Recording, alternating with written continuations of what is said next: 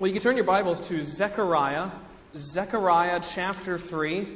You go to Matthew, and then go back left to Malachi, and then left one more to Zechariah. We'll be in the third chapter. We'll spend a little bit of time here in the first couple verses of Zechariah 3. Now, I want to preface this little lesson by saying, first of all, that I am not a golfer. I've tried to golf, and I know that pastor, he likes to golf, and I've gone to a couple nice courses, but I honestly cannot golf to save my life at all. I'm just terrible. To me, when you say golf, that means putt-putt, and I'm good. I can do that. But golfing is, my par is like 130 or something like that. It's really bad. Anyways, but even though I'm not a golfer, I do know one thing, that there's something truly special, truly significant about the Masters. I'm sure you're all familiar with the Masters Tournament. It's held every April at Augusta National Golf Club in Augusta, Georgia. And there's something very special about the Masters. It's almost separate from all the other major championships on the PGA Tour. And I think the one thing that sets the Masters apart is what they call the green jacket. Since 1949, the winner of the Masters has been awarded a distinctive green jacket. It's a beautiful Kelly green sport coat awarded to the winner, the one who defeats the rest of the field. And it's a jacket of very special privilege and significance, because only members of this club and only winners of this tournament are awarded this gift. And likewise, this jacket symbolizes an honorary membership. So if you win this tournament, you're automatically in. You're into one of the most prestigious golf clubs, or just clubs in general, in the whole nation.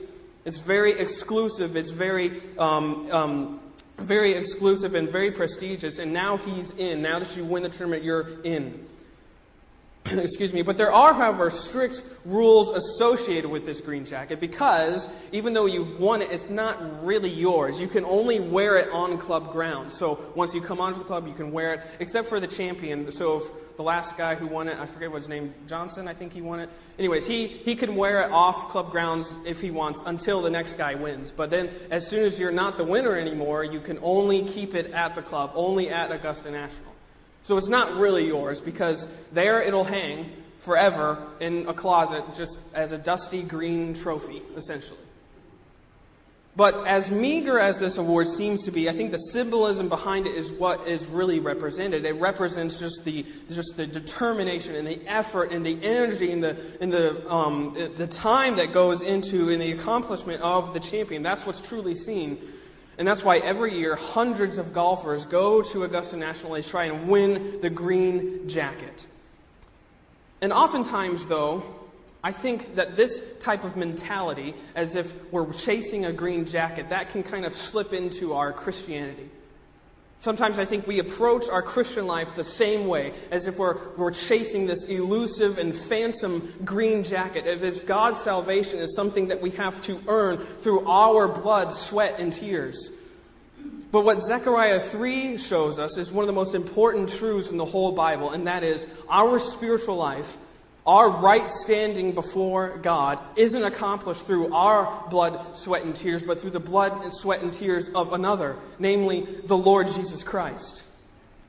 Chapter 3 of Zechariah commences the fourth vision to the prophet Zechariah from the Lord. The first through third visions really were encapsulating the great spiritual restoration that was going to come upon the nation of Israel. And the fourth vision kind of answers probably some of the natural questions that Zechariah was having, because he knows that Israel is in a very dark place, full of idolatry and wickedness. And so I'm sure Zechariah was just asking himself, How can these things be? How has Israel not already condemned themselves forever by all of their rampant filth and iniquity? So therefore, this fourth vision comes in chapter 3. And it comes for two reasons, really. It is, one, to show and to communicate the truth that Israel's restoration, the fulfillment of Israel's restoration, does not rest on their own merits and their own worthiness, but on the worthiness and merits of another. As you can see later in the chapter in verse 8, what is called the branch. Verse 8, Hear now, O Joshua, the high priest, thou, thy fellows that sit before thee, for they are men wondered at, for behold, I will bring forth my servant the branch. That's talking about Jesus. That's who their restoration was going to come from. But the second reason why this was given is to show us that how God might remain infinitely holy even while pardoning sinful, wicked, unholy people. Because to truly see who God is and what God is like, you don't just need to see Him and how He interacts with people who are righteous, but people who are unrighteous. That's when you really see who God is. So let's start in verse 1. I'm going to read down through verse 5. Verse 1 of Zechariah 3. And he showed me Joshua, the high priest, standing before the angel of the Lord, and Satan standing at his right hand to resist him. And the Lord said unto Satan, The Lord rebuke thee, O Satan, even the Lord that hath chosen Jerusalem rebuke thee. Is not this a brand plucked out of the fire? Now Joshua was clothed in filthy garments, and stood before the angel. And he answered and spake unto those that stood before him, saying, Take away the filthy garments from him. And unto him he said, Behold, I have caused thine iniquity to pass from thee. I will clothe thee with change of raiment. And I said, Let them set a fair mitre upon his head. So they set a fair mitre upon his head, and clothed him with garments. And the angel of the Lord stood by. So what we have here in this scene is, first of all, Joshua. Joshua is not the Joshua with Moses. Joshua is the high priest of the exiled nation of Israel, and he comes back after the exile, and he's serving as the high priest of Israel. And also you have here, as it says in verse 1, the angel of the Lord. This is Jesus Christ, the second person in the Trinity, the sent one of the Father. So when you see angel of the Lord, think Jesus. That's who he is here. And also you have in attendance, as in verse 4, you have this company of angels. And as we can see, they're kind of like the jury. They're kind of standing off to the sidelines, listening to what's going on. And furthermore, the phrase here where it says, standing before, where's that? Verse 1, And he showed me Joshua, the high priest, standing before the angel of the Lord.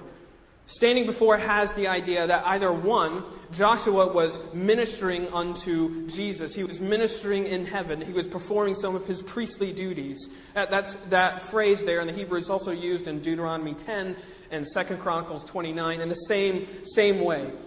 But it could also mean that Joshua was on trial. That he was literally on trial in the courtroom of heaven, standing before the angel of the Lord where he presides as judge. Either interpretation, I think, is fair and accurate, and it doesn't really change what goes on in this scene. But I think that the idea that Joshua is on trial has further support by just where Satan was standing. Look at it again. And he showed me Joshua the high priest standing before the angel of the Lord, and Satan standing at his right hand to resist him. Now, Satan standing at his right hand comes from also Psalm 109:6, which says, Set thou a wicked man over him, and let Satan, which is also interpreted the adversary, stand at his right hand. Now, that place, that spot, the right hand, was supposed to be the spot where the prosecutor would stand. So this guy is taking charge of Joshua. He's bringing charges against the high priest. And literally, Satan here, it comes from the Hebrew, which means the accuser or the adversary. So it's literally, he's standing before Jesus with the accuser standing right next to him. And Satan is bringing charges against him. So imagine, if you will, I'm sure you're familiar with courtroom drama. They have like a ton of them on TV, and to me they're all the same, and so I don't watch them. But they all are so similar that you can probably imagine one from your favorite TV show or movie or whatever, and you have the prosecutor, and then you have the judge standing before him, and it's just really exciting, and usually courtrooms are not really like that, but this one is in this show you're watching, and it's really intense. And in this courtroom drama, Jesus himself is the judge. He's the magistrate of heaven, and Joshua stands as the defendant, and Satan himself is there as the prosecutor. And now, the words of Satan's argument aren't really given. You don't have Satan listing out all these charges, but it can be inferred by verse 3. Now Joshua was clothed with filthy garments and stood before the angel. Filthy garments implies guilt and shame, and it implies sin and wickedness. It was the guilt and shame that was upon Joshua, both for his own sins and also for the sins of the people of Israel, whom he was representing as the high priest. And Satan's motive here is not just malice against Joshua. It's not just evil intent against God's people, but it was also his intense hatred of God and his desire, really, to frustrate and to mess up the plans of God and his plans of grace. Our adversary, the devil, only endeavors to remind us of our guilt and shame. That's what he was doing here. He was saying, do you think that you can be forgiven? Look at what you're wearing. You're wearing filthy garments. He only desires to haunt us with our past sins, with our shortcomings. And just as he did here with Joshua, Satan assaults every believer with remorse and regret. Satan's greatest weapon against God's children is to persuade us that we're not forgiven. Satan's greatest weapon is to try and get you to doubt God's grace, to get you to believe that, not only that God's grace is conditional, that you can't even come before him without trying to improve yourself or trying to make yourself look better before you come to the throne room of God. That's what he's trying to get you to do. That his grace, he's trying to get you to believe that his grace must be earned or bought or won somehow through some sort of self-effort, as if it's a green jacket. He's trying to make you see that if he can get you to doubt the certainty of grace, he can get you to stumble. I like this. Spurgeon said this in one of his sermons. He said that ifs are Satan's bombshells. If he's trying to get you to doubt God, doubt his word. So there stands Joshua before the bar of God, representing the nation of Israel, waiting for the judge and the accuser to rule on his fate, with Satan, the adversary, waiting to just deal out a swift, unapologetic verdict of condemnation. And as he stands in the place of the nation, if Joshua is rejected, then Israel is rejected. If he is accepted, then the nation of Israel is accepted. And the remarkable fact, I think, about this text is that one, Satan's words aren't given, but regardless of that, Jesus rebuts and rebukes Satan's arguments automatically. Look at verse 2 again.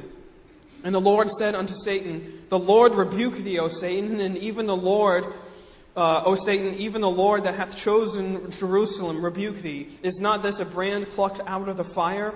You know, Joshua stands there as truly, fully guilty. He's dressed in filthy garments. Whatever charges that Satan was bringing before the Lord here, Joshua was indeed guilty of them. He was a lawbreaker. Even though he was serving as the high priest, he was a human being with flesh and blood like us. He was a sinner. He was guilty. He was a criminal. And he deserved the condemnation that Satan brought. Jesus didn't try and say that those accusations were false. He didn't do that because they were true. And Satan has a strong case for the accusation. Joshua stood clothed with filthy garments, verse 3, with nothing but guilt and shame to offer as evidence of his acquittal. This is kind of jarring. Don't you think? It's kind of jarring that Joshua, a high priest, a man of God, so to speak, would come here and have nothing to offer God but filthy garments. He's the high priest of Israel, and yet he's dressed in these tattered robes. And he stands there before the magistrate of heaven as blameworthy. And more than that, these filthy garments, that has the idea of these garments are just soiled with excrement. They're covered in dung. They smell awful. So the idea of that is, it's as if Joshua has come into the courtroom already defiled. He's automatically defiled as soon as he walks in because it goes before him. The odor of sin goes before him because he's covered with soiled soiled garments. He has blood on his hands before he even steps into the courtroom and before the trial even begins. And the truth of that is that there's ample evidence in the course of one day for Satan to accuse us and condemn us forever. That's what's tough. Each and every day we have to remember that the gospel saves us. Otherwise we will be in despair just like this, because Satan will try and get you despairing because he knows that you stumble often. I've already stumbled this morning, and I haven't even gotten started yet. Every day is like that. Spurgeon says this: if the old accuser wants reasons for accusation, he may indeed find as many as he wishes, and continue to accuse us as long as he pleases, for we are altogether as an unclean thing. Certainly, then, we have sins and shortcomings enough to be accused by Satan till the day Christ returns. But despite all that, despite that Joshua stands there as completely, fully guilty, completely deserving of what Satan was bringing before the Lord, completely deserving of the condemnation, watch what God does. What does the Lord do? What does He do with this vile criminal standing before Him? What does He do with this sinner? I would say exactly what He always does with those who are most aware of how desperate they are for salvation, with those who have nowhere else to turn. He gives them grace. Verse 2 again, and the Lord Jesus said unto Satan, the Lord rebuke thee, O Satan, even the Lord that hath chosen Jerusalem rebuke thee. Is not this a brand plucked out of the fire? Verse 4, and he answered and spake unto those that stood before him, saying, take away the filthy garments from him. And unto him he said, behold, I have caused thine iniquity to pass from thee, and I will clothe thee with change of raiment. Jesus rebukes the adversary's indictment. He just rules Satan's charges as inadmissible right before he even finishes them, right before he even starts them. The malice of Satan stands no chance against the mercy of God. The Lord Jesus rules Satan's charges inadmissible, declaring Joshua's position to be as one free from condemnation. Just like in Romans 8:1, there is therefore now no condemnation for them who are in Christ Jesus. Free from condemnation. And more than that, the Lord commands, the angels to remove the filthy garments from him, thereby removing Joshua's iniquity. And to clothe Joshua in what it says, change of raiment, which literally means pure vestments. He was clothed in white robes. This change of garments exemplifies the forgiveness of God, the forgiveness of our sins, and more than that, the imputation of Christ's righteousness. That's what salvation is. It's not just removal of your sin, it's imputation of Jesus' righteousness on you. It's His righteousness to the law given to your account. And surely, if Joshua had tried to win it on his own, if Joshua had tried to go in there and depended on his own faithfulness, he would have been convicted long before now. But no, he comes guilty as he is, and he receives Jesus' righteousness. Nothing is said here. Notice this also. Nothing is said here of trying to wash his old stuff.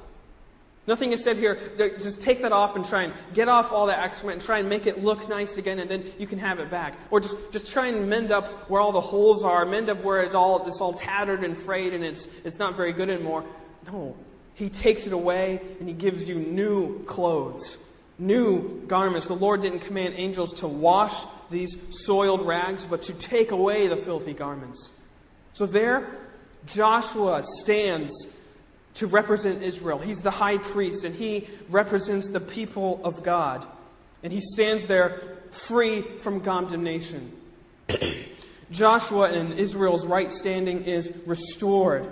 The charges of Satan are left utterly powerless against the grace of God.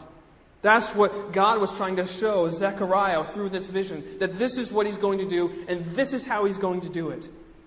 But more than that, I think Joshua serves to represent us. He likewise represents all the people of God who stand before the Heavenly Father in their sins, rightly accused, by the way, but also graciously acquitted because of the Lord Jesus. Guilty as we are, we tremble before the bar of God with nothing to stand or rely on of our own. And in the same way that Joshua was, we stand before the bar of God guilty, clothed in filthy garments, robes soiled with excrement, that our lives filled with sin. And we are not only covered in filth, but just as these robes imply, we have the stench of corruption. It just goes before us. The odor of sin goes before us, incriminating us before we are even on trial. And as we stand before God, we have nothing that we can say or do that can clear our name. That's your stance. That's your place before God. We can give nothing to God to secure this justification, to secure this absolution. As it says in Isaiah 64:6, "But we are all as an unclean thing, and our righteousnesses are as filthy rags. And we all do fade as a leaf, and our iniquities, like the wind, have taken us away. Your righteousnesses are as filthy rags." At the table of God's salvation, as it were, we have nothing to offer. One preacher said it this way: we have nothing to offer in salvation except the sin that makes it necessary.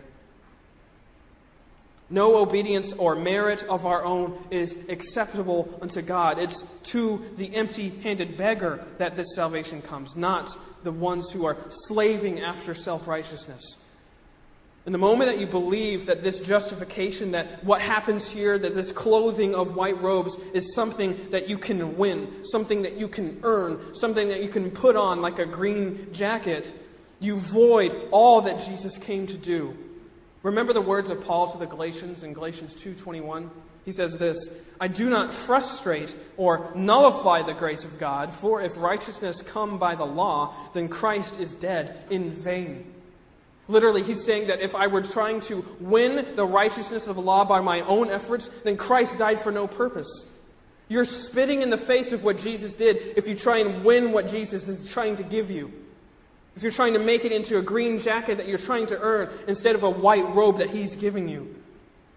And there's the truth that God's justification of sinners isn't a green jacket you earn. It's a white robe that's freely given. Freely given. Regardless of how hard you try. And I'm learning this myself, that all my efforts in this pursuit of righteousness, this pursuit of God, is that I still remain sinful. I still remain filthy. Because my heart is just soiled with sin. You're sinners by birth. You don't become sinners. You're sinners as soon as you are born. And you're soiled with sin from the very first breath. And you can't wash these garments. Like what I was saying, you can't try and wash yourself clean. You can't try and make yourselves pure. The only resort we have is to turn to Jesus, as it says in Hebrews 12, the author and finisher of our faith, who clothes you with His righteousness. Listen to Isaiah 61, verse 10. "I will greatly rejoice in the Lord. My soul shall be joyful in my God. For He hath clothed me with garments of salvation. He hath covered me with the robe of righteousness, as a bridegroom decketh herself with ornaments, and as a bride adorneth herself with her jewels." That's what Jesus is giving to you. Garments of salvation that are put onto you freely as a gift. Our advocate, therefore, never ceases to intercede for you. Jesus is your advocate. He's your attorney. In this courtroom of heaven, Jesus is your attorney. He is defending you. He is interceding for you. And not only that, He clothes you in robes which we can never win or fabricate. Spurgeon says it this way: "Foul and filthy as you are, there is only one voice that can speak and make you clean. That is the voice of Jesus, which says in verse 4, 'Take away the filthy garments from him. I have caused thine iniquity to pass from thee, and I will clothe thee with change of raiment.'" See, once Jesus clothes you in this change of raiment, He is literally clothing you in His white robes. So therefore, when God sees you, He no longer sees you in your sin. He sees His Son. Because guess what? Your sin was nailed to the cross. Listen to Colossians 2, verse 13. "And you, being dead in your sins, and the uncircumcision of your flesh, hath He quickened together with Him, having forgiven you all trespasses, blotting out of the handwriting of ordinances that was against us, which was contrary to us, and took it out of the way, nailing it to the cross." That's what Jesus has done for you. So we're no longer seen as sinners. We're seen as saints.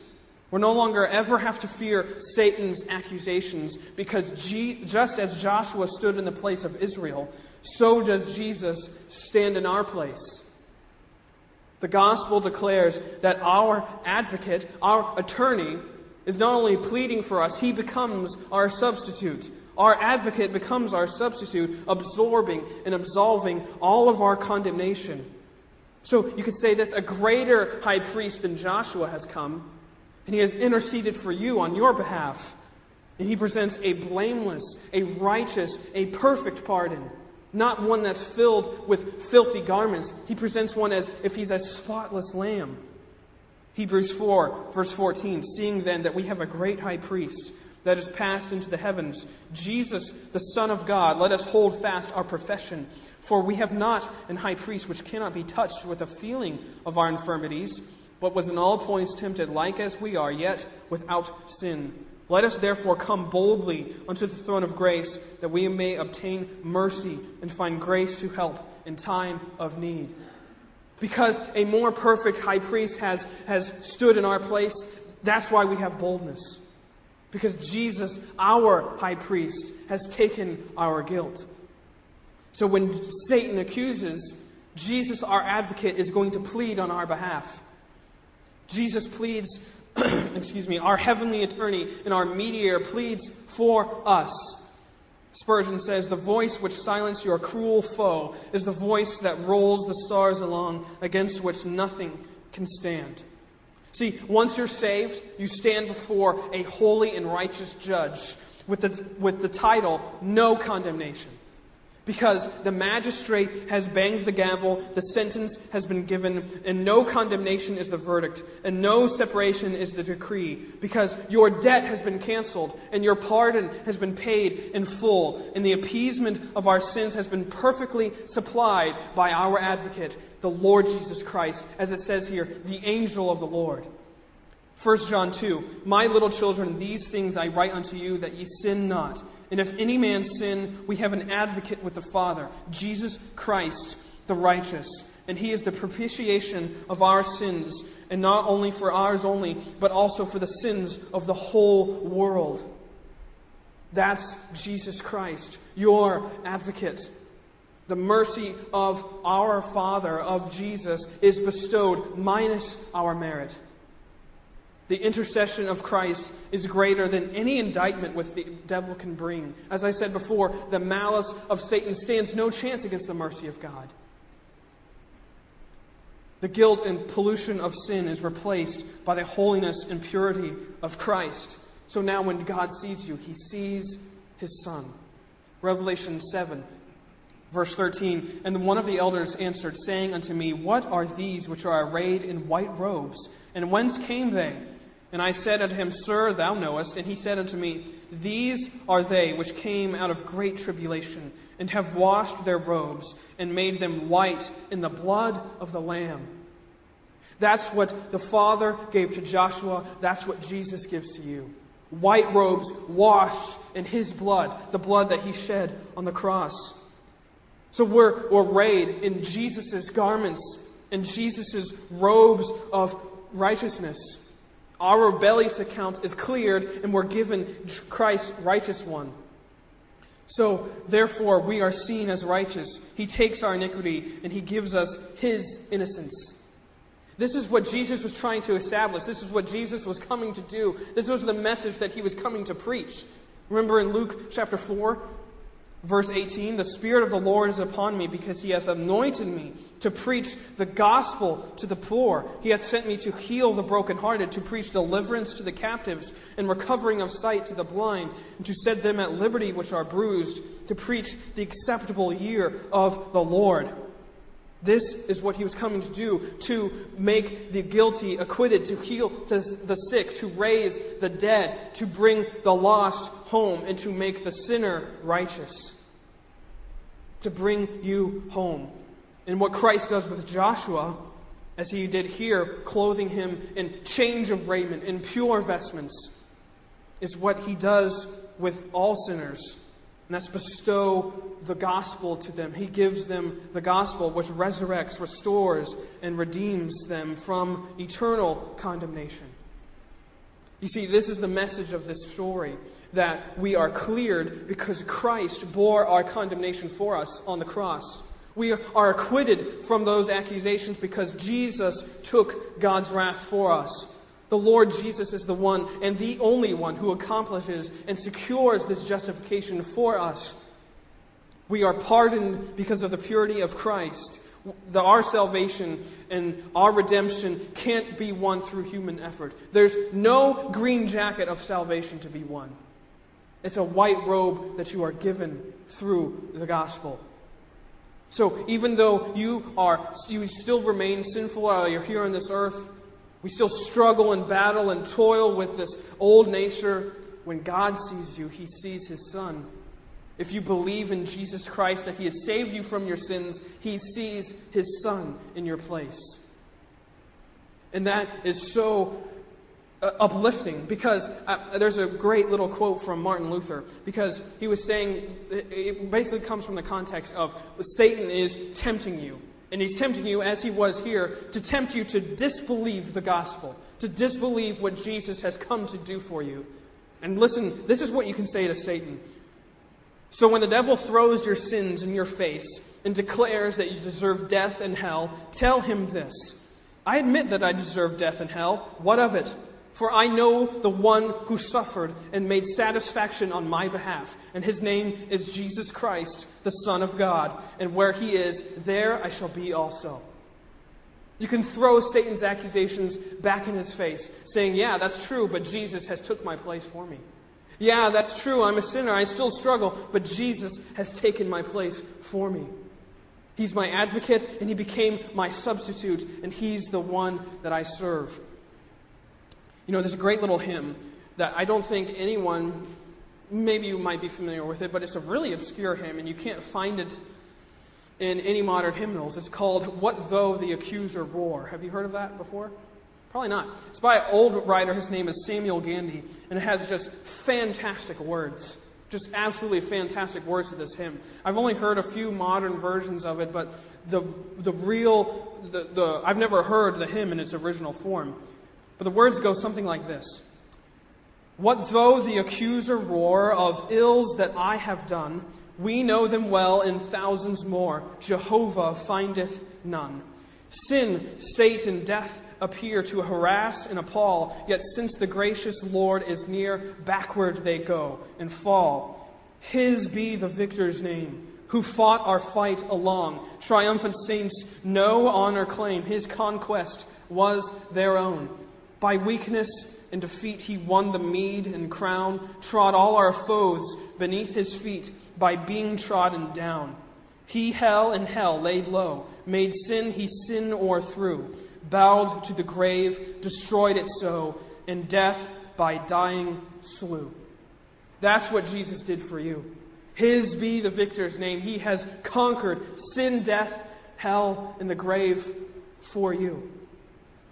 What though the vile accuser roar? He can tell you of thousands of sins and sins that you haven't even committed yet. You can say, I know them well, and thousands more. My God, He finds none. Because your account is clean. You are garbed in the robes of Christ's righteousness. And that's why you can rejoice. That's why we come to a place like this in this church to rejoice that Jesus has done this for us. This is why we are here. And this is why we serve and praise the Lord. Let's pray.